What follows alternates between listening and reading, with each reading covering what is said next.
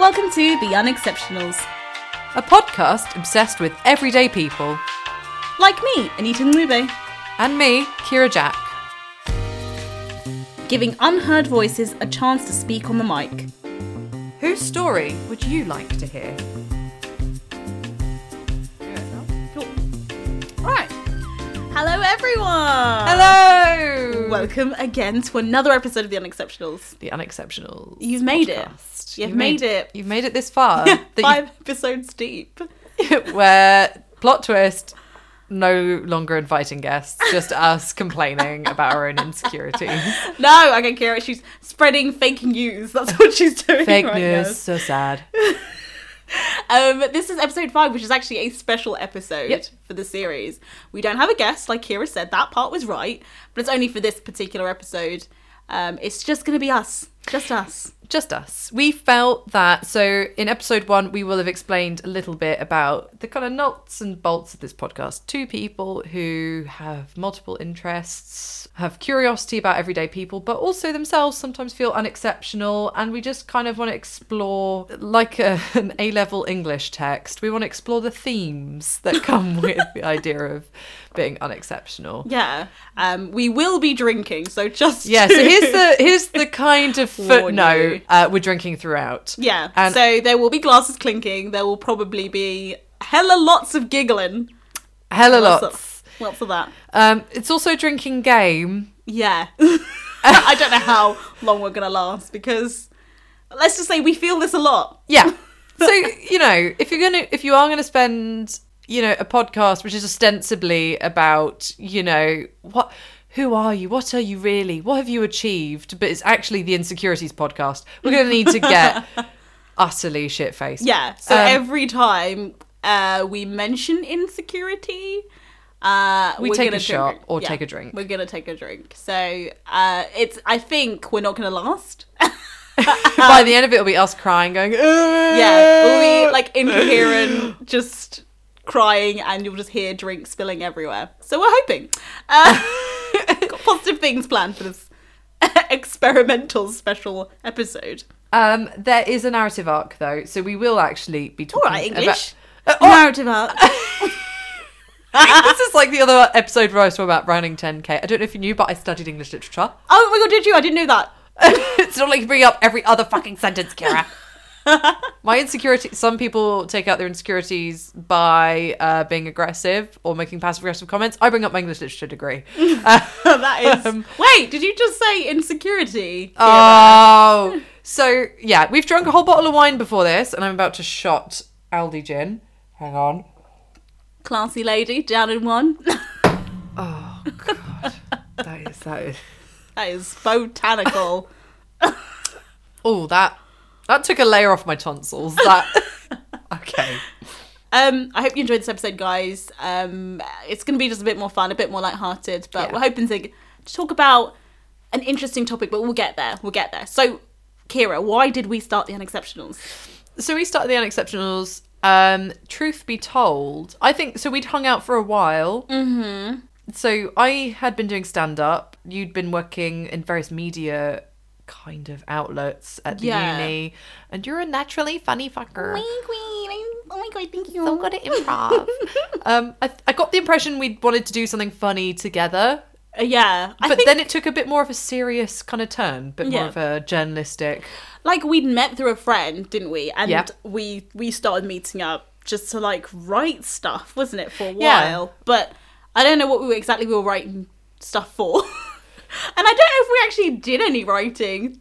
No, most of it was kind of, we had the well-meaning thing of bringing sketchbooks, but notepads. So we did a lot of sketch writing, stuff like that. And then I was available more during the day. So I didn't get fired. I got let go from... We'll get into that. We'll get into that. Speaking of... I'm just going to say insecurity. Right, drink again. I got let go from turned out quite famously dodgy finance comparison site based in Norwich. So I was around during the day a lot. You were in Norwich. This is fast forward a few years now. This is like this year. Oh really, shit! isn't Yeah, it? sorry. Yeah, because you'd gone to Canada for a bit. Yeah, I went. Like I graduated and then went back home down south, and kind of was focusing on qualifying in my profession, and that all happened, and then went travelling. Like you said, I went to Canada, and then got a full-time job back up in Norwich. We then re-met when I moved back into the area. Let's become one. Exactly. That's exactly what happened. And then we started meeting up again, just like catching up, and then we met up with Daly, who will be coming on in a later episode for some writing sessions. And I don't know, had you started listening to podcasts much before we met? Yeah, I listened to Ruhalustapa, which is the Richard Herring Leicester Square Theatre podcast. Ruhalustapa. That is a monster for the pop filter. Yeah, absolutely, Ruhalustapa. This is a lot of wind. These pop filters were £5 off Amazon. Let's not push them. Yeah, exactly. They don't need the extra work. The Guilty Feminist I listen to. I'm one of those. I'm a bit of a. I'm not monogamist when it comes to podcasts. I tend to listen to lots of them. Or people. Kira, you bitch. No, I tend to listen to lots of them and select episodes from loads of them. So so do you not listen to them in an order? No. Ooh. Please do that with us though. Yeah, this will be a bit of a random one to jump into. And I listened to My Dad Wrote a Porno. Oh my god, I started listening to that this year. I started listening to podcasts this year. I never had really listened to them before. And I was like, ooh, this is really cool. It's just people talking about something. Yeah. Some of them are really good. I was like, oh, I could do that because I've kind of done radio before. And herein lies a bit of the theme, I guess. Is the Unexceptionals, in the sense that everyone and their fucking nan has a podcast now. Everyone and their nan, their dogs. Yeah. Their tortoise, Harry.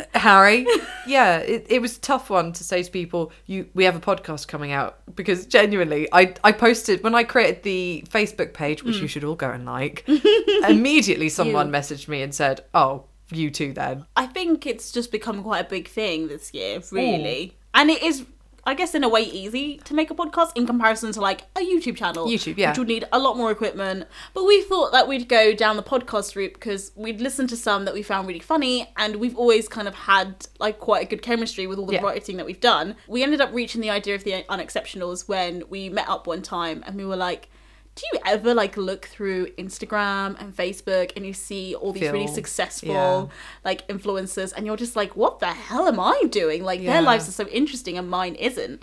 As much as they say, a lot of people are quite quick to point out, 10 years ago, oh, I was just someone and no one on YouTube. But it's easy now to see them with their 4K camera and their million subscribers and go, oh, maybe I haven't quite got it. Yeah. I do think you're right. And one of the things I discovered as well this year, which may seem a bit like a morbid view, is that you're not really that special or unique. So what me and Kira were feeling when we look through our Instagram feeds or our Facebooks, we knew someone else would be feeling it. Someone else would be going through these and would be downhearted by what they saw. Yeah. We've talked to loads of people. We've come across lots of people in our lives, and we've talked about their life stories. And they've all been really interesting. Yeah. Why are we not seeing on our Instagram feeds more about these everyday people that aren't influencers, that aren't doing, aren't starting their own businesses online and aren't running really successful blogs? Why do we not have a way of knowing about their life? Yeah, and this is where we are now, 5 episodes in, drinking.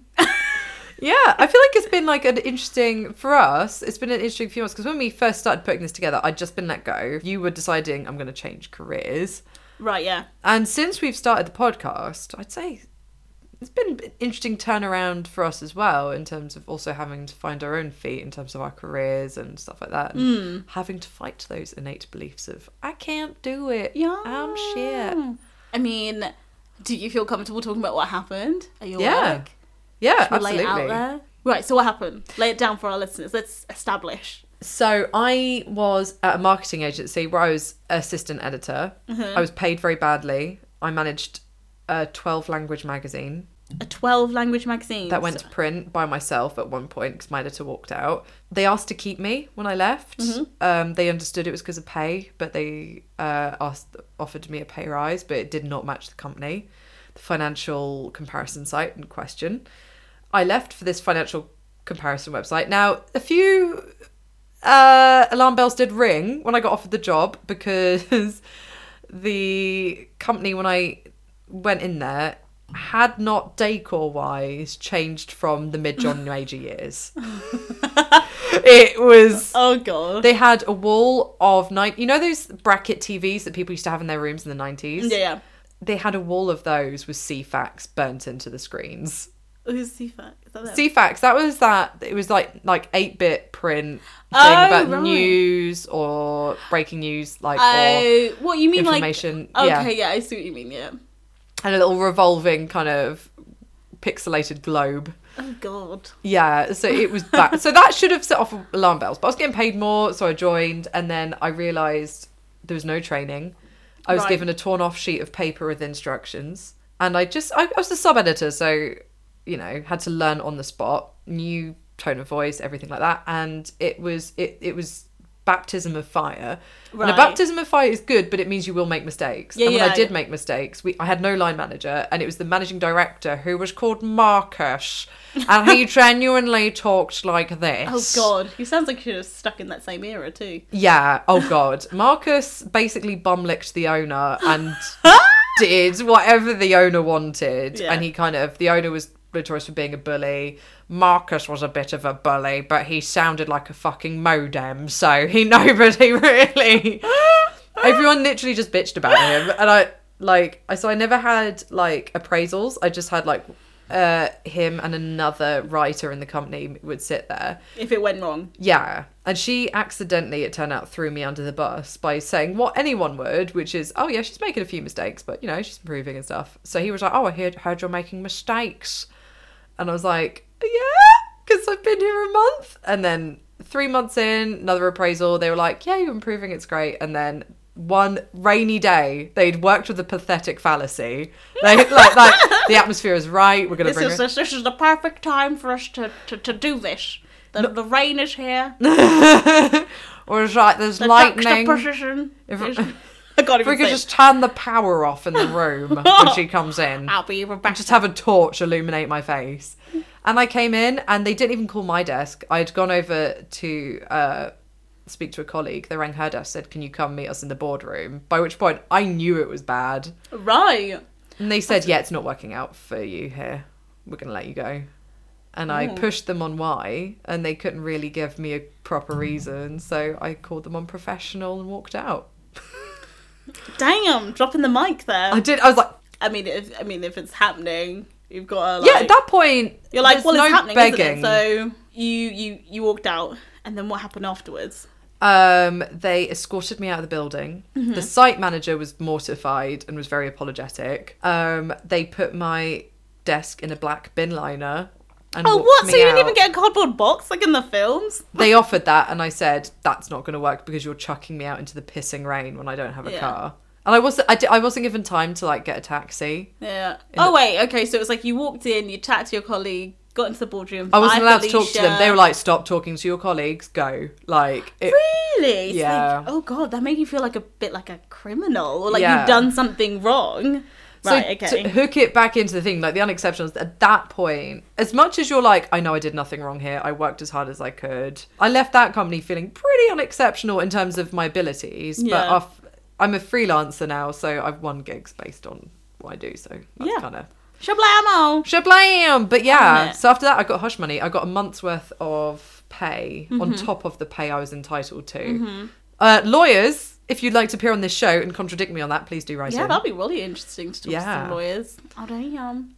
And that was kind of happening, this was before we started the Unexceptionals, right? Yeah, this was so once I'd got let go from that, I had time on my hands, so I could come and meet you during the day and be like, let's plan. Let's plan, girl. Yeah. So what about you? You are working for a hospital. Yeah. And you did lots of training. You did a 4 or 5 year degree. I did a lot of years. You chose quite a challenging scientific medical degree. Right, yeah. And then once you got to the degree, the actual practical doing the job, you were like, nah. Well, the thing is, in reality, I have always kind of been like, nah. Even doing the degree, I think it came down to the situation and the circumstances I was put in when I had to pick a degree. I turned 18. I knew I really wanted to go to university. I couldn't not go to university because I hated my current like weekend job. I worked for a retailer and I just hated it. I hated the mentality. It was just sales, statistics fueled.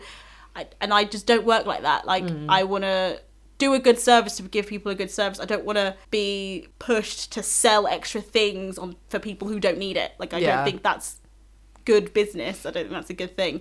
So I hated that, my current job that I had, and I was like, well, not going to university is not an option. I started going to university at the time when the fees were going up.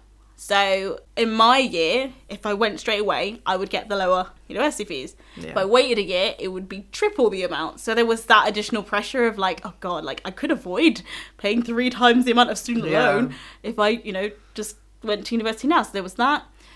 And, we talked a bit about this in the other episodes about being a multi-potentialite. Like I've never really heard that word until like we started doing this podcast and we met up with James, I think, who's the one who first mentioned it. But I guess that's who I am and I've always been. I've never been able to really put a word on it, but I've always been interested in a lot of things. Like I've always been interested in art. I've always been interested in being creative. I've always been interested in science, the human body, medicine, biology, zoology, everything. I've always been really interested in that and good at it. So when you're like 18 and someone's like, can you decide what you should do with your future? Pick this one thing. Yeah. You're like, I don't know which one to pick. And it was a case of like, okay, what will I be able to get work in? There was a level of having to really think like, am I going to be good enough to do certain jobs that I was maybe interested in? As much as I would have loved to have done animation or something. Didn't end up doing it because I didn't think I was good enough at drawing to like do it. And I was like, I'm not going to be able to get work at that because, look at all these animators that I follow, and you look at their work and you're like, oh God, no, I'm not going to be able to do that. It kind of was whittled down to like, okay, I'll do a science thing because, I do quite like science and I'm good at it. And I eventually end up getting on my degree. But there was always that thing of like, I like other things. And when I got to the point where I was like qualified and working, it just kind of honed in more and more how much maybe this thing wasn't for me. This wasn't my forever thing. That was a little scary though, because that happened this year. But at least you went through and got the qualifications and everything to do it, and you got the experience on top of that. A lot of people would bail out halfway through a degree and go, I can't do this anymore. Yeah. Like, does that make other aspects of your profession, if you trained to be a doctor, realize you didn't want to be a doctor, did the everyday practicalities of it make it really impossible to do? Or is there a kind of like mist that comes down, we're like, okay, just gotta... What really kind of pushed me comes down to the main topic we'll be talking about in this episode, which is going to be imposter syndrome. Yeah. But that's really sad that you said you chucked out other things because of imposter syndrome. I nearly bailed on my degree. My degree was English literature. I've always had trouble with tracking when I'm reading. And actually, as shit as that previous job was with the comparison site, the sheer volume of work meant that my tracking improved. So I'm now reading more than I did during my degree. What's tracking? Where your eyes dart around when you're reading. So you have a tendency to... my eyes moving everywhere. Yeah, my eyes following the line. Yeah, my eyes struggled to keep focused on the line. I have astigmatism and stuff like that. So, but I nearly bailed because I remember when I was saying, well, I want to be a writer and I want to focus on what makes a good writer. People said, well, that degree is English literature. English language is actually about kind of phonetics and stuff like that. You're not going to be interested in that. You need to do English literature. And I nearly bailed because imposter syndrome. Yeah. So, no, you can't do this. You're a slow reader. Yeah. I think we've mentioned this term. So what is imposter syndrome? It's a hot topic at the moment. Yeah, it is. It's a bit hot off the press at the moment. It's not actually a condition, like even though the name suggests otherwise. It's not actually something you can go to your doctor and someone's like, you'll suffer from imposter syndrome. It's not. It's actually a psychological phenomenon. You may know it as it's imposter syndrome, imposter phenomenon, imposterism, fraud syndrome, or the imposter experience. And feeling like a fraud. Yes, that's like the main thing. Like there's this like really persistent like pattern in which you doubt your achievements. Yeah. And there's an associated fear of being caught out or being found out as a fraud. That is the package of imposter syndrome. People find out I'm shit at this. I can't do it. So you feel in yourself, I don't deserve to be here. Or chucking it out before you've even got there. Yeah. Vladimir Nabokov, who wrote Lolita, Lolita was, although it got banned consequently in a number of countries because of the topic that was just kind of explored in it, his wife at the time rescued it from a fire he chucked it on. Because he was like, I can't publish this. This is shit. Yeah. She rescued it and said, no, this is brilliant. It's about, for those who don't know, Topic of Lolita, it's about Humbert Humbert, who fantasizes about nymphs or nymphets, I think they're called. Are they like the fairy things? No, 12-year-old girls. So girls who are on the cusp of adulthood. So girls who are about the age of 12, very slender bodied, prepubescent. A brilliant novel, really well written. It puts the perspective it's written from is you see it through Humbert's eyes. So he almost jeopardizes the reputation of the reader, you could argue, because you are forced to see it in his eyes. He kind of makes you feel uncomfortable for either sympathizing or being forced to read his point of view. Yeah. Right, okay. Yeah, that's pretty interesting, actually. But he tried to bin that. And Michelle Obama has said she can't believe that people turn up to hear her talk. There are loads of famous people. Albert Einstein, he's written about imposter syndrome in his work. You can read about it. Maya Angelou, Tina Fey. Those are some examples. Maya Angelou? Yeah, Maya Angelou. But she's one of those people that she was a true multi-potentialite and did it. She said, well, fuck it, I'm going to be a poet and a writer and I'm going to write songs. Yeah. But she wrote about the feeling of like people of this recognition that she didn't feel like she deserved. So the thing is though, imposter syndrome is seen, I think as we've highlighted from the examples that we've said, in everyone. And it doesn't really matter about position. Everyone can feel imposter syndrome because we've just mentioned some really like high class, well-known examples, people that have done really amazing things, but they still feel like, oh God, it was fluky. Because I think Albert Einstein was mentioning that he just thought that it was just chance. Anyone could have done what he did. Yeah. A common thing is people just felt like they happened to be there. It's why you get people say, oh, I'm really lucky to have won this, or I'm really lucky to have achieved this. I know you earned it by working hard. Yeah. I just want to get your personal view on, like, what do you think imposter syndrome, like, where does that come from in a person? Everyone has that internalized doubt, which I think makes your work better, is that this could be better than it is. Everyone has fundamental insecurities about fuck's sake. Down in one. Listener, this is a real experience. Tastes like petrol, fir tree petrol. Interesting. Piss. Hacking. I think it's that. So can I read this quote by Neil Gaiman? Yeah, sure. Bang it out. Some years ago, I was lucky enough to be invited to a gathering of great and good people, artists and scientists, writers and discoverers of things. And I felt that any moment they would realise that I didn't really qualify to be there, among these people who had really done things. On my second or third night there, I was standing at the back of the hall while a musical entertainment happened. Neil! Come on, man. Come on, get your shit together, Neil. Come on. While musical entertainment happened, and I started talking to a very nice, polite, elderly gentleman about several things, including our shared first name. And then he pointed to the hall of people and said the words to the effect of, I just look at all these people and I think, what the heck am I doing here? They've made amazing things. I just went where I was sent. And I said, yes, but you were the first man on the moon. I think that counts for something. So yeah, Neil Armstrong feels imposter syndrome, and he was on the fucking moon. And that's the thing. Like, everyone gets it. I think it kind of it comes from a level of, oh God, here we go, insecurity. Drake.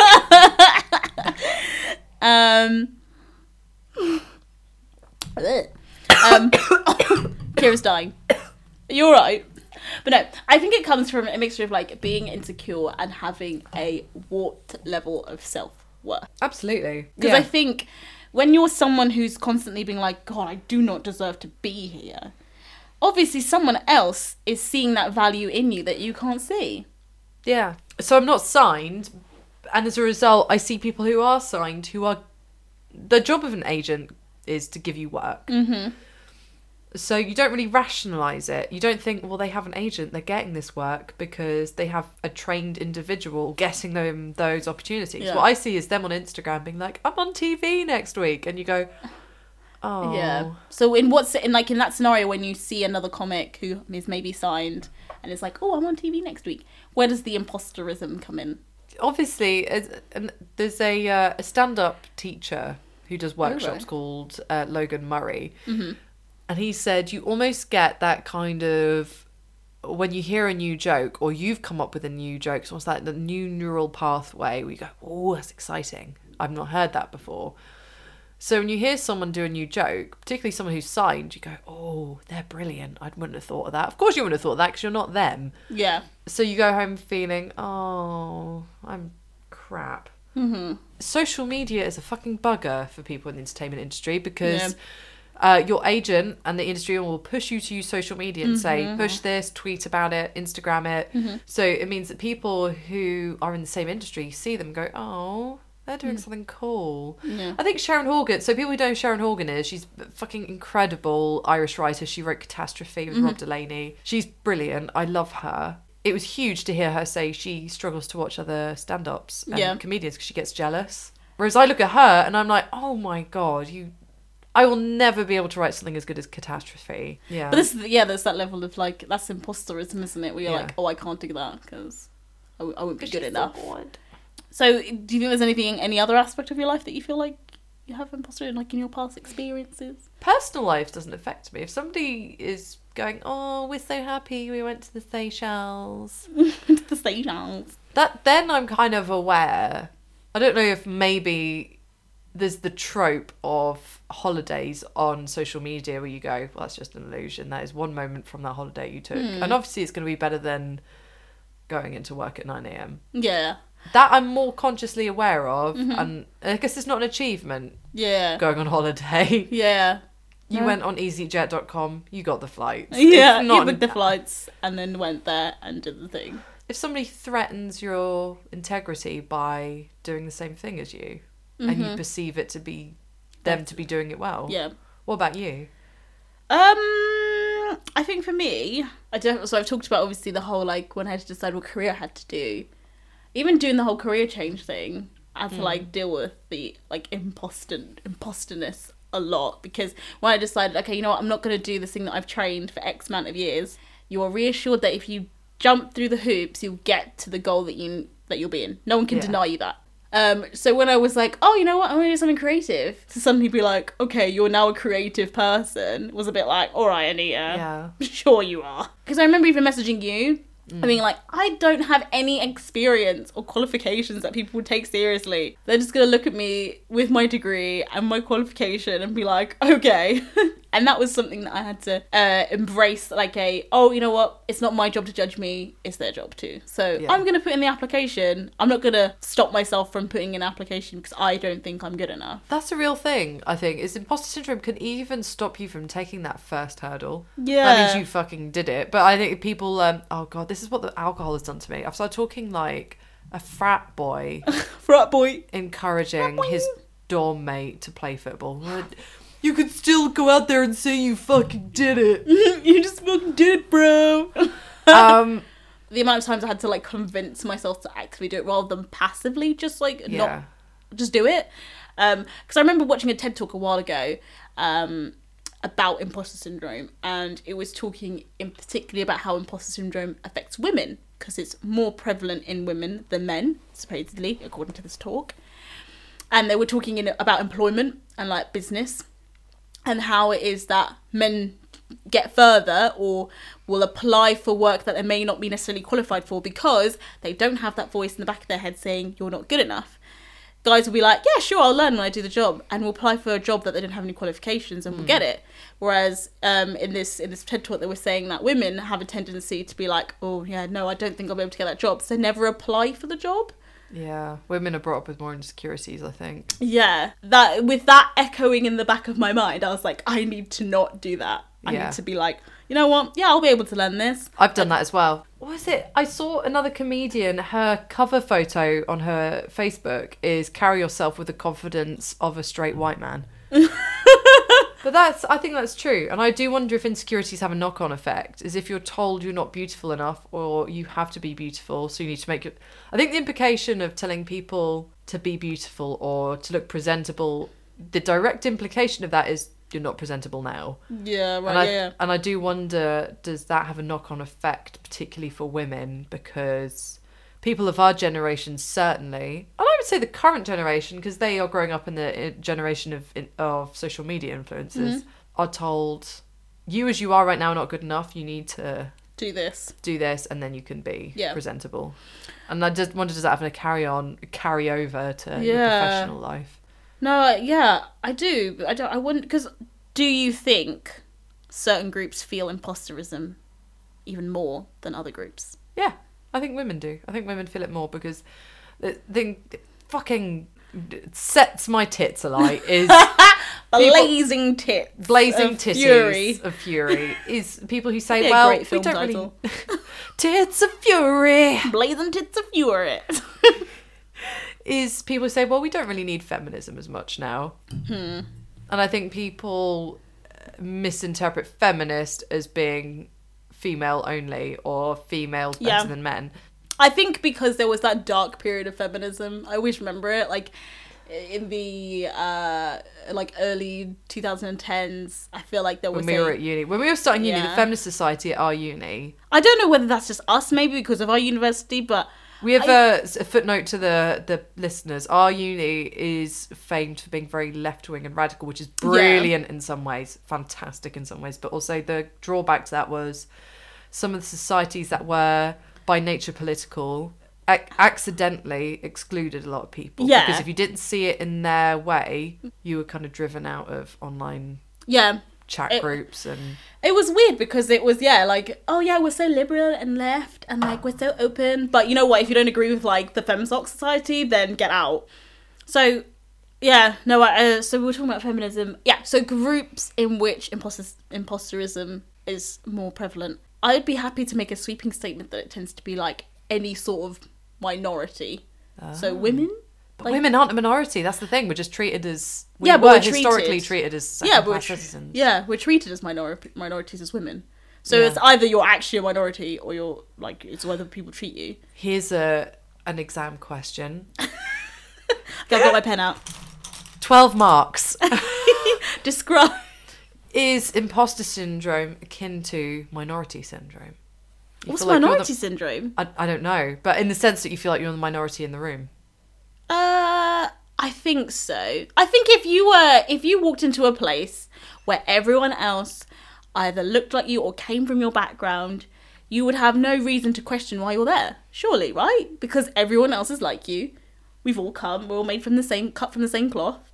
There's no reason to think why I'll be there. But if, let's say, Kira, you decided to work in a very male-dominated industry, like, let's say the gaming industry. You wanted to write in the gaming industry. Yeah. And you went into that platform and the magazine you were writing for was all full of dudes that played games. You would be like, what the hell am I doing here? Because no one else is like me. Yeah.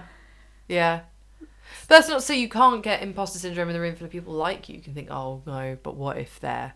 Is that what if? Sometimes it's a genuine, semi-rationalised, these people are better educated than me. Yeah. Or like, I imagine how politicians who weren't educated at Oxbridge must feel. Yeah. They turn up to Parliament and go, well, I'm working class and I wasn't educated at Oxbridge, so I'm fucked. I think that awareness of maybe being different in any way, whether it's a correctly concluded difference. I got a lot of imposter syndrome in my exams. Like, anyone who knows me, like my family, my friends, anyone.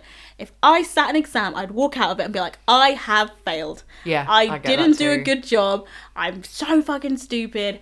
Jesus Christ, I'm going to fail. La la la. I don't deserve to be on this degree.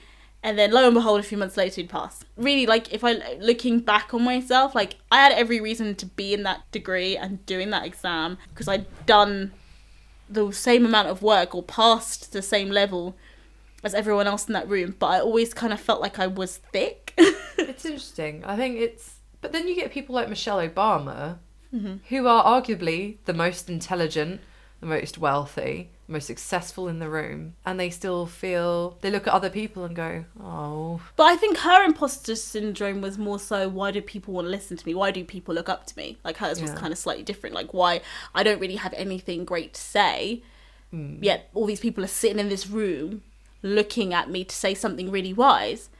And I think maybe for her case is maybe where she came from, because they haven't always been the wealthiest. Barack Obama as well. He was... he really struggled with being mixed race in Hawaii. And if I may have got this biographical detail wrong, but he was doing drugs in high school and stuff to... No, I'm pretty sure I'm right on this. He said he did stuff like cocaine because he felt so inadequate and so much of a kind of outcast. Yeah. To go from that and become president, I do find that interesting dichotomy of what carries you to achieve and what might potentially hold you back in terms of your own worst demons saying, shit, stop. Yeah. It comes down, I guess, to resilience as well. A level of resilience and like self-assurance. And maybe as well, support from other people. It's really complicated. But I think everyone does feel it generally, because I think it's the result of societal pressures, personal pressures, and a level of insecurity. All these things that... Insecurity! Right, can I have some of your gin? Because this tastes like hot, spicy ass. Well, if you want some hot, spicy berry ass, it's not yogurt gin, it's a raspberry gin, alright? Because I'm a fancy. Well, if it takes away... Lay burning tonsils. Do you know what? I've lost half my vocal range from a virus recently, so... The virus, not the gin that's stripping your tonsils every time you shot it. Burning my vocal cords. You got this. Down in one. Down in... Okay, wait, I've got mine. Mine's diluted, to be fair.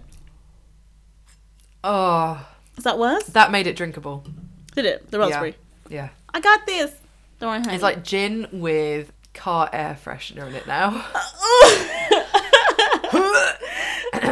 You have some really wonderful descriptions. Oh, thank you, honey. I think that's how I know that you did like a literary degree, because you can say the words real well. Speaking of fucking insecurity. Oh!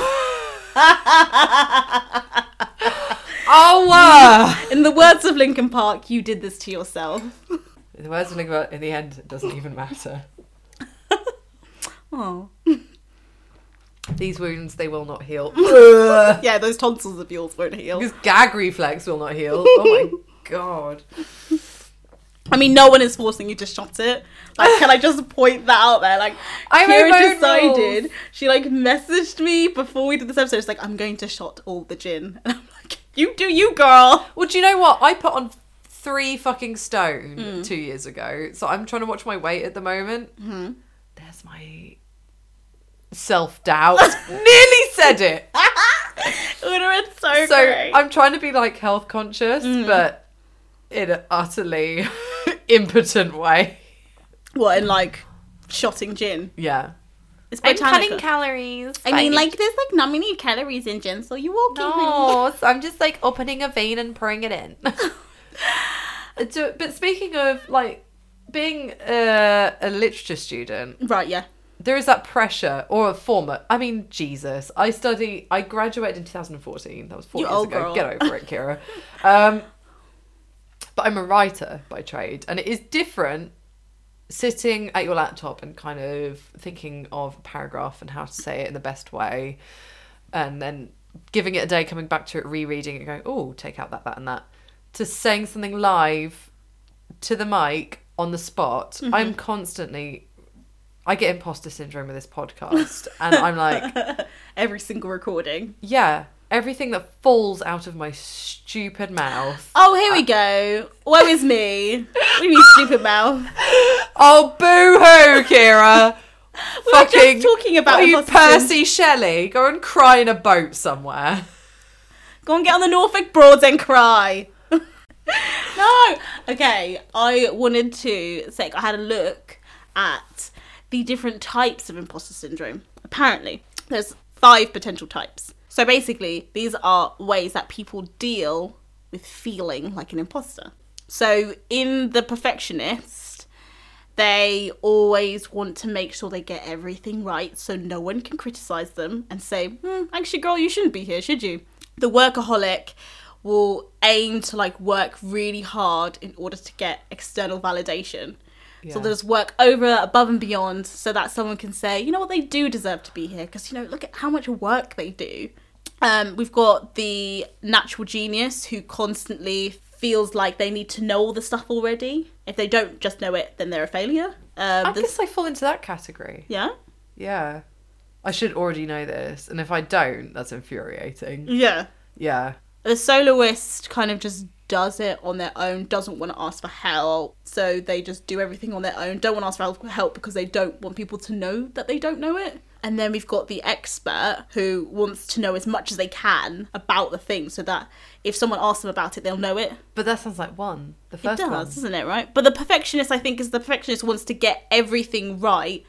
I guess it's refining it and refining it and refining it, whereas the expert wants to already... wants to already know everything about that topic so that... preempt any questions. Yeah. Whereas the perfectionist wants whatever it is they're working on to be perfect. To be perfect so that they don't get questioned on. Yeah. Yeah.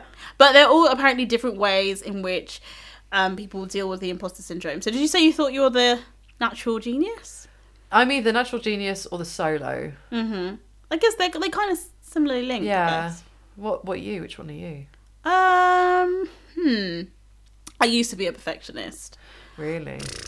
But I like stopped that a long time ago when it got very unhealthy.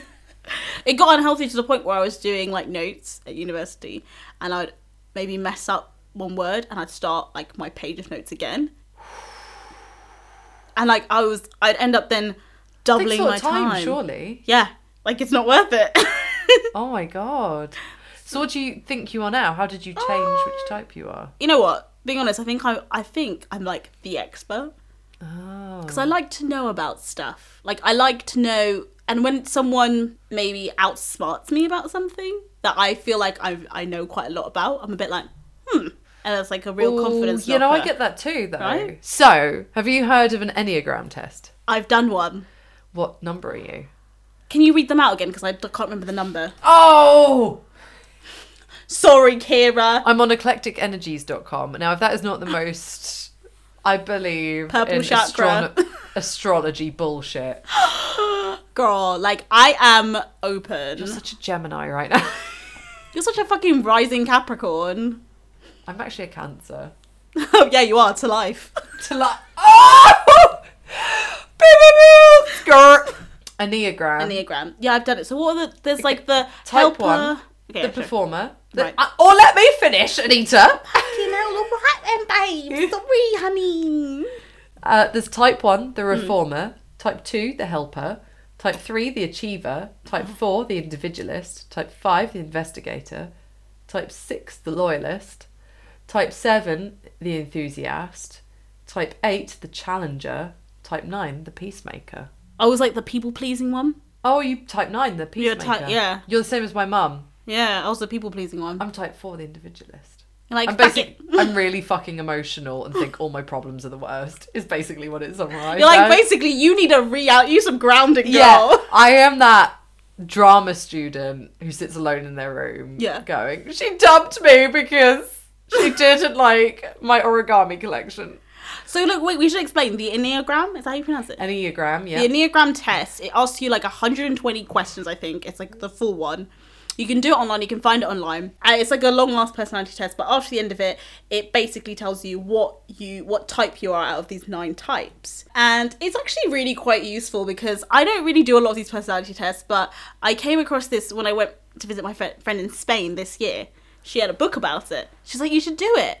And we sat down and we did the quiz. She came out as a type 5, which I think is the person who likes to know a lot about information before they do stuff. Yeah. I think that's the type 5. And I came out as a type 9. And it was quite interesting because rather than saying like, you are this type, you are great. It was like, you're this type. This is probably stuff that you find really difficult. This is what you need to do to like challenge and push yourself out of being that type because that can limit you. So what did it say about being the individualist? Basically, this is the saltiest description. Basically says, oh, think you're special, do you? Well, you're not, bae. Salt bae. People of this personality type tend to build their identities around their perception of themselves as being somehow different or unique. They're self-consciously individualistic, Fours tend to see their difference from others as being both a gift and a curse. A gift because it sets them apart from those they perceive as being somehow common, and a curse No one can relate. as Is that pretty much it? as it often seems to separate them from the simpler forms of happiness that others so rapidly seem to enjoy. Actually, this brings me on really nicely to a question I wanted to ask, and like that we can talk about. Do you think imposterism is a millennial issue? No. If Neil Armstrong and Albert Einstein And Maya aren't feeling their full Angelou? fantasy. Is it Maya Angelou? Maya Angelou. Angelou. But I think it's more millennial to talk about it. You're right. I think you're right. I think that's a really good summary of it. I think people have always felt it, but in the past, were you really able to talk about how you felt? Maybe not so much, because people didn't really care as much or didn't put as much weight to your feelings. No, I think we are increasingly with each generation more open to expressing how we feel. It's like, oh God, this is so simplistic because I'm so wankered.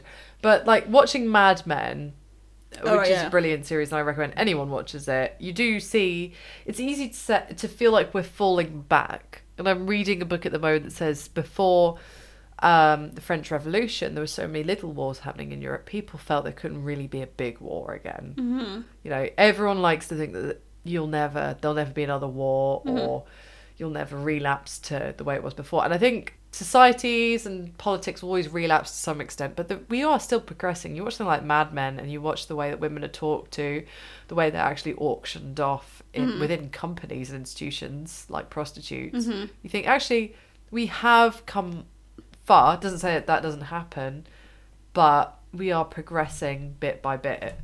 Do you think, so I'm opening up a can of worms now, and I'm going to probably make some sweeping statements, but like, if someone in a older generation than us put on their headphones and listened to this podcast, how do you think their reception to it would be? Do you think we'd get criticised? You mentioned a bit about the snowflake stuff. Like, do you feel like they'd be like, oh God, or would they be open to it? Well, I'm always cautious with the idea of the older generation, because although they have a collective wisdom of experience, they also have archaic values. So I don't know, like I was thinking about this, I was like, if I had someone even in my mum's generation, like if they listened to this podcast, if this came on, let's say, on the things they listen to, like BBC Radio 4, I think they'd struggle with the references and the swearing. Yeah, probably. Because I do feel with older generations you do have to watch your swearing slightly.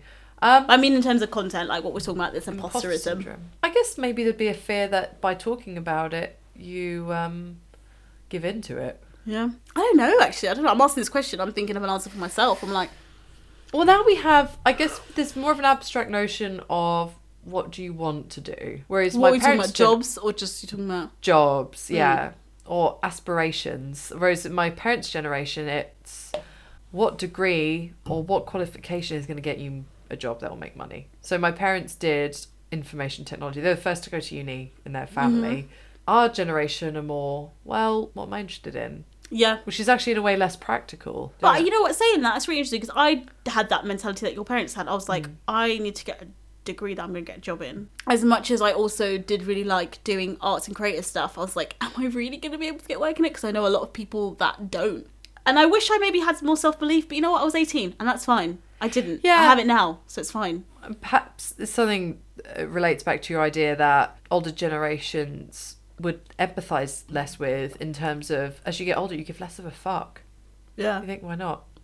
I look back when I was 18 and I was so volatile and almost very ready to shut people down on their opinions. Didn't you have like some crazy colour in your hair, like pink or something? Yeah, I had a bit of colour in my hair. Yeah, I did. I had some like kind of copper under my fringe. I dyed my hair brown back then. I also had, when I was 16, I had a mental health problem diagnosed and kind of develop a lot earlier than a lot of people would. So it was that thing of I was reacting mostly out of just being completely irrational. Mm-hmm. Whereas now I have 7 years of remedying that just by graded exposure, getting out, doing stuff, challenging stuff that made me anxious, and saying, well, I'm confident now. Yeah. The person that I am now, 25, compared to when I was 18, is fundamentally the same, but I'm different. Different in what ways? I think I'm more self-assured. Yeah. I know what I want. I've had experience. I've been through bad times, and I've been through that to realise I don't want to do that again. I value myself more. I don't care so much about what other people think. But you could not expect this attitude from someone who's only ever been in school in a sheltered institution like education to have that. So I don't know how we got onto the subject, but we kind of talked a bit about our own experience of imposter syndrome in various aspects of our lives. Like, have you ever had to like actively challenge yourself from imposterism? Yeah, insecurities. Oh, for fuck's sake.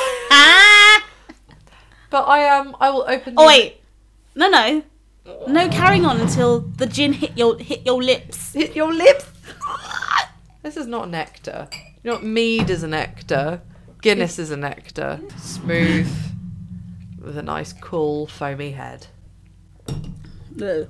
As any good man should. Oh!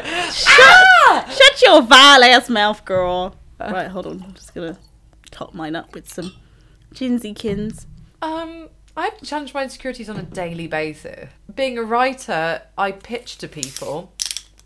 So I won a contract with a job recently, a marketing agency. I had to send them an article, 500 words long, with a newsworthy angle, with everything they'd asked for in their manual. I did it. I worked really hard on it. And as I sent it, I thought, I have failed this. I have not got this job. I'm shit.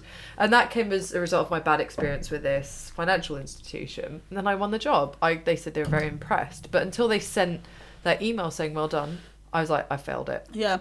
I know that feeling. That's not to say you can't have that feeling of leaving it. I've had times like that when I've been like, I think they liked me. Yeah. I think I've maybe left like 2 interviews feeling like, you know what? The vibe was good. But then you also, I felt like even with that, you go back and you cross-analyse everything you said and every look they gave you as you said. Like, my life is cross-examining everything. Yeah. That's a shitty thing about being self-employed as well, is I rely on presenting myself to people. But pushing myself stand up is probably the main one. Yeah. But and how have you battled that then? Just by ignoring it? By like trying as hard as I can, getting as much stage time. Also, that I'll show you. Yeah. Because in stand up in particular, you'll get people who'll patronise you, condescend you. People say, "Oh well, you know, this guy, he's actually very good," as a way of saying, you shouldn't. Yeah, as opposed to you. Yeah. Do you think you get that more as a lady comic? Yeah. Absolutely. Have you ever like observed guy comics talking to each other, and has that ever really come up? Yeah, it's other guy comics posturing to each other. As I'll say, you do see girl comics doing it as well. But male comics do tend to posture in a way that is perhaps their own insecurity, their own imposter syndrome, saying, I don't feel very good, so I need to show him all the venues that I've performed of that he will have heard of. Wait, did you just say insecurity? Let's take it back a few seconds. I'm like this, you know when you're watching subtitles, like, and they're always delayed? Like, that was me then. Yeah, let's take a swig. This beat is automatic. No, Sierra. Supersonic, hypnotic, funky, fresh, so melodic, this something, this beat goes right through my chest. So, okay, other male comics, do you think they do it to try and... I think it's their own imposter syndrome that makes them do it. But there's almost that testosterone pumped confrontationalism about it that makes it fucking insufferable to be around.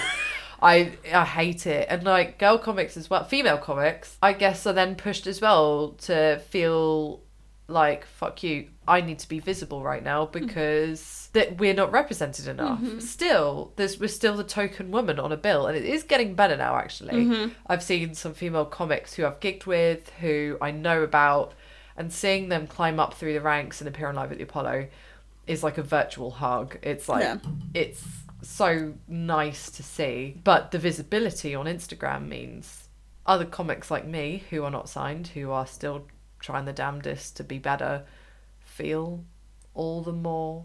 I'm trying not to say the word because I don't want to feel unexceptional. Anita, the buzzword. Unexceptional. How? It's hard. I think social media, and I know social media is a bit of a buzzword, and it's so much of a trope now that I think people... Social media is like the damning thing, you know, everyone Yeah, wants to blame everyone likes to social say media. it to shoot something else. Like, oh, it's just social media. It's just, it's trending. Well, it's the people that use it. Everyone uses it. That's the thing. That's I the thing. think we use the minority of people who have made it on social media, but in a way, there is a trickle-down effect of insecurity. I think the idea of trickle-down wealth is bollocks, but I think the effect of trickle-down insecurity is Oh, for sure. Oh, for fuck's sake! Oh! Take a shot. Take a shot. Down and one. I'm so drunk. I'm also getting there. You're getting there? You know when you're like... Anita's that My careful person who's kind of, guys, I don't really do this much, so I'll just have a few. I... You'll not have a few. Carrie Fisher, God rest her soul, Carrie Fisher is an absolute idol, but I remember Star her... Wars? Star Wars, yes, Yeah. Princess Leia. Mm-hmm. She said on Graham Norton once, she said, she leant over... You know that girl who's in the new Star Wars films who looks like Keira Knightley, but not? The English girl. Yeah, the one with the teeth. So she... Okay, that narrows it down. The girl with the teeth. So she said to her, she said, well, honey, what did I say to you? What was the advice I gave to you before you went out and said, don't burn through the male cast members like wildfire? I burn through alcohol like wildfire when it's given to me. Oh, R.I.P. Carrie Fisher. She was a force. Okay. I feel like I'm interviewing you, Kira. Is this... Anita, when did you last have to challenge yourself for feeling unexceptional? I'm going to say that word because I'm not saying the other word.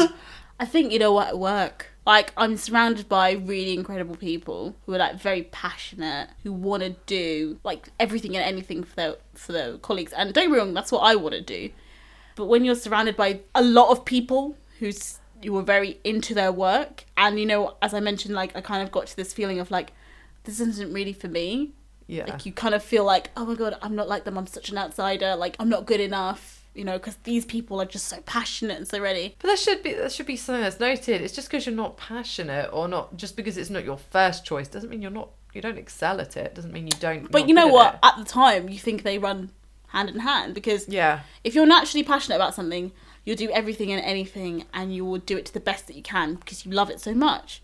And you feel like if you lack that passion, am I doing everything and anything, or am I a bit more blasé? Let's not get this wrong, though.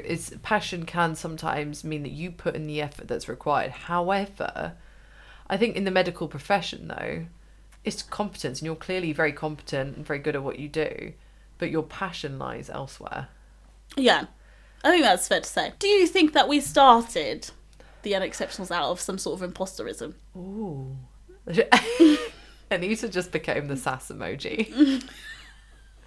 I was like, think about that. Chew on that, girls and boys. I honestly started it because I wanted to do something that involved working with you.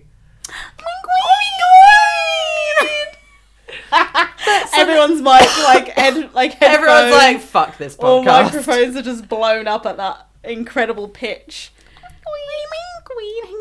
Okay, right, sorry. So we do a thing during the day, which is the BBC new comedy show, right? Yeah, Norfolk and Suffolk, and I guess that was like a more official way of doing comedy. Mm-hmm. And although this isn't comedy, this is actually, it's interesting the way that things turn out. Yeah. So I'd say we started this being like, this is a comedy podcast. Yeah. But what it's turned out to be is almost like a features podcast with moments of funny added, like a garnish. I agree. I think that, like, maybe it's more so like natural conversation you'd have with close friends. That's the kind of vibe that we have. You have a bit of banter, you have a bit of laughter, as well as obviously get into the root cause of things and talking serious, getting down and dirty. But yeah, no, it was a way of working with you in a way that I guess we got to do what we were interested in. So not imposterism, you don't think it's from, like... Honestly, to begin with, no. But I guess... We mentioned at the beginning, we're going to bring it back to the beginning. We mentioned that we made this podcast because we realised, I browsed through my Facebook, I browsed through my Instagram, I browsed through internet, and there's all these, like, influencers doing great things on my screen, and I feel like I've not done anything with my life. Do you think that's a level of imposterism? Yeah, I guess so. Because at the time, like, again, our generation, our spare time is filled with flicking through videos of people we love on YouTube. For me, it's watching people like John Oliver's last week tonight, which is scripted. And I guess our show is not scripted. And that's a level of imposterism I suffer with is, will we fall behind shows that are scripted? They're very different. They're not really comparable, are they? Scripted and unscripted. No, yeah, because my family are Northern Irish and American, and my favourite memories are the storytelling. But I'm aware there's other people doing podcasts who script theirs, and it has a very polished feel to it. So I get imposterism from that. I get that feeling of, oh man, we don't script ours. I think... Well, you could argue we do, because we certainly, before we interview someone, we draft our we draft some questions, and we draft maybe a rough direction of where we want it to go. But I think we do rely on the natural flow of conversation. Yeah. Wait, do I feel like we create this out of imposterism? For me, no. I don't think so, because I don't think we made this to feel like, oh, we are good. And it was to say, actually, we do all do amazing things in our lives. But no one gets to hear about it. Yeah. You mentioned something earlier about social media. We are a generation that has social media. I think we look through a lot of content, more so than maybe a few generations back, when the only content you saw was on TV, on the radio, in the newspapers, and that was it. Yeah. Whereas we can look through loads of content in a day on our little mini computer. So I don't know whether that's maybe warped things a bit for us. There's the perceived democracy of anyone can make it. Yeah. I think this is a good time to wrap it up. Absolutely. I think we should end this with how we end all of our podcasts, though. Mm-hmm. Anita, what makes you feel unexceptional? What makes me... Oh, God. Shit! What makes me feel unexceptional? You know what? Oh, my God. I think I'm going to do the thing that... Well, I guess I don't feel unexceptional. No? I don't. I don't feel unexceptional because I know people... have felt the way that I felt and have been through the things that I felt. So there's a relatability, I'm not alone in it. Do you feel unexceptional? Kira, what makes you feel unexceptional? Seeing other people who I know are better than me. Honestly, that's truth of it. That's truth of it. But also I don't feel unexceptional sometimes because I know, like everyone, I come from a unique set of circumstances. Mm-hmm. It doesn't matter whether you feel like you are the same as every single one of your neighbours or the people you grew up with. There is something about you that makes you unique. And I'm not just saying that because I've shot at a lot of neat gin, according to my own rules that I shouldn't have made up. Yeah, Kira's the only one who's actually shotting neat gin. I have not. Anita is the sobriety holding this podcast together. So you know what, Kira? I love myself. Because do you know what? I value who I am. You know that people are better than you, but you don't feel unexceptional about it. Basically, is that the gist? That's something we're talking about. Whenever we have asked guests this, what makes you feel unexceptional? They've immediately gone, "Fuck you! I feel exceptional," and that's been a real surprise. We've both been like, "Oh, okay, you're obviously very, very much comfortable with yourself." But I don't think they are. I think there is a reverse psychology or something that it's that I'll show you. It's as soon as you tell someone you're not special, they go, "Actually, do you know what? Fuck you, I am." Well, I guess saying someone's unexceptional is no one's ever said unexceptional in a positive way. So when you're asking someone, what makes you feel exceptional? You're saying, what makes you feel shit? And it's well, I don't feel shit, really. Yeah. I think it's also the word, maybe unexceptional is a bit negative. It sounds like a grumpy schoolmistress, a grumpy, frigid schoolmistress. Frigid. With a picnic blanket skirt material. I'm just saying I find it triggering. Yeah. No. Obviously, some weird school experiences. Sometimes I think already it's a weird thing to ask someone to talk about themselves, but I think it's that process of talking about it that maybe makes them feel, you know what? Sure, I value everything I've done. Yeah, this is the kind of thing that I'd hoped from this podcast. This is your life way, getting people, everyday people, to go through their life and go, oh yeah, yay. So, do you think we should still keep asking that question? Yeah, I think we should. Because, I don't know, I think it's been different every time. Maybe, unfortunately, we all get someone who goes, oh, well, this makes me feel like shit. That'd be cool. Although Holly, in our first episode, said, I'm just one person doing the same job as a lot of other people. That's very true. Okay, so let's wrap it up properly. Guys, thank you so much for listening to our special episode. Yeah, thank you very much. And I'm so sorry because Gin has been consumed. Glasses. There's Yeah. going to be a bit more background noise, but we kind of wanted to keep that feel because, keeps Yeah. it real. Keeps it real for you. Thank you so much for listening thus far. Even if this episode make you want to quit life. You're like, yep, gonna press the escape button. Bye, Felicia. Stick around. We will have a new guest for you next week. Yeah. Or in a fortnight. In a fortnight, yeah. Something new every fortnight. That's the nice thing about this podcast, actually, is every fortnight you get someone new. Someone who you will never have met. Someone with completely unique circumstances.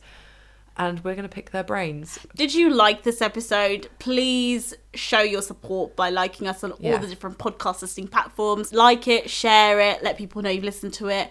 Also, feel free to comment on that as well. And also find us on the social medias. Social medias, which is on Twitter and Instagram, the @unexceptional. Sorry. Oh! Yeah, Anita, get the drunk person to... Insecure, let's drink! Woo! Oh! Oh, for fuck's sake. I think because she messed up, I feel like that's well deserved. She deserved this. She earned this. It'll only make her better. Our social medias are on both Instagram and Twitter @_unexceptionals. Perfection. And please find us on social media too. Yeah. If you enjoy us, we do our own things. Anita is an exceptional photographer and illustrator. Oh my god, you're so cute. So are you, honey? I also do dem drawings too. Yeah, and does dem comedy things. So follow us personally. Yeah, we will have our individual hashtags linked to our social media, so you can find us through there. We'll be tagged all over it. Yeah. I'm @_KiraJack, and you are @Anita. There's a D at the end, so N cubed. That's kind of what I was going for. Yes, queen. Like N to the power of 3, maths, yo. And if you want to email us just to let us know, you know what, guys? Episode 5 sucked tits. You need to not do it ever again. Don't you ever Don't ever drink again. assault my eardrums with that And do that. again. Drop us an email. Our email address is theunexceptionalspodcast@gmail.com. We will make sure to read it at least. We probably won't reply, to be honest. So let's be honest. Please let us know, by the way. This is genuinely valuable to us. Some of the people interviewed on this podcast are friends and family. However, that's not necessarily true of everyone in this series. Yep. Some of these people are people we have just happened to meet and say, would you like to come on the podcast? If you know anyone who think, I haven't heard a lawyer talk about their day, or I haven't heard a podiatrist talk about their day, please let us know. And it's particularly helpful if they're in East Anglia, or that's not necessary. Please let us know. Thank you so much, guys, for joining us on this journey. This is episode 5. It's a special one. Episode 5, yeah. Oh my god. Hope you guys enjoyed it. Love you so much, guys. Love you. Bye.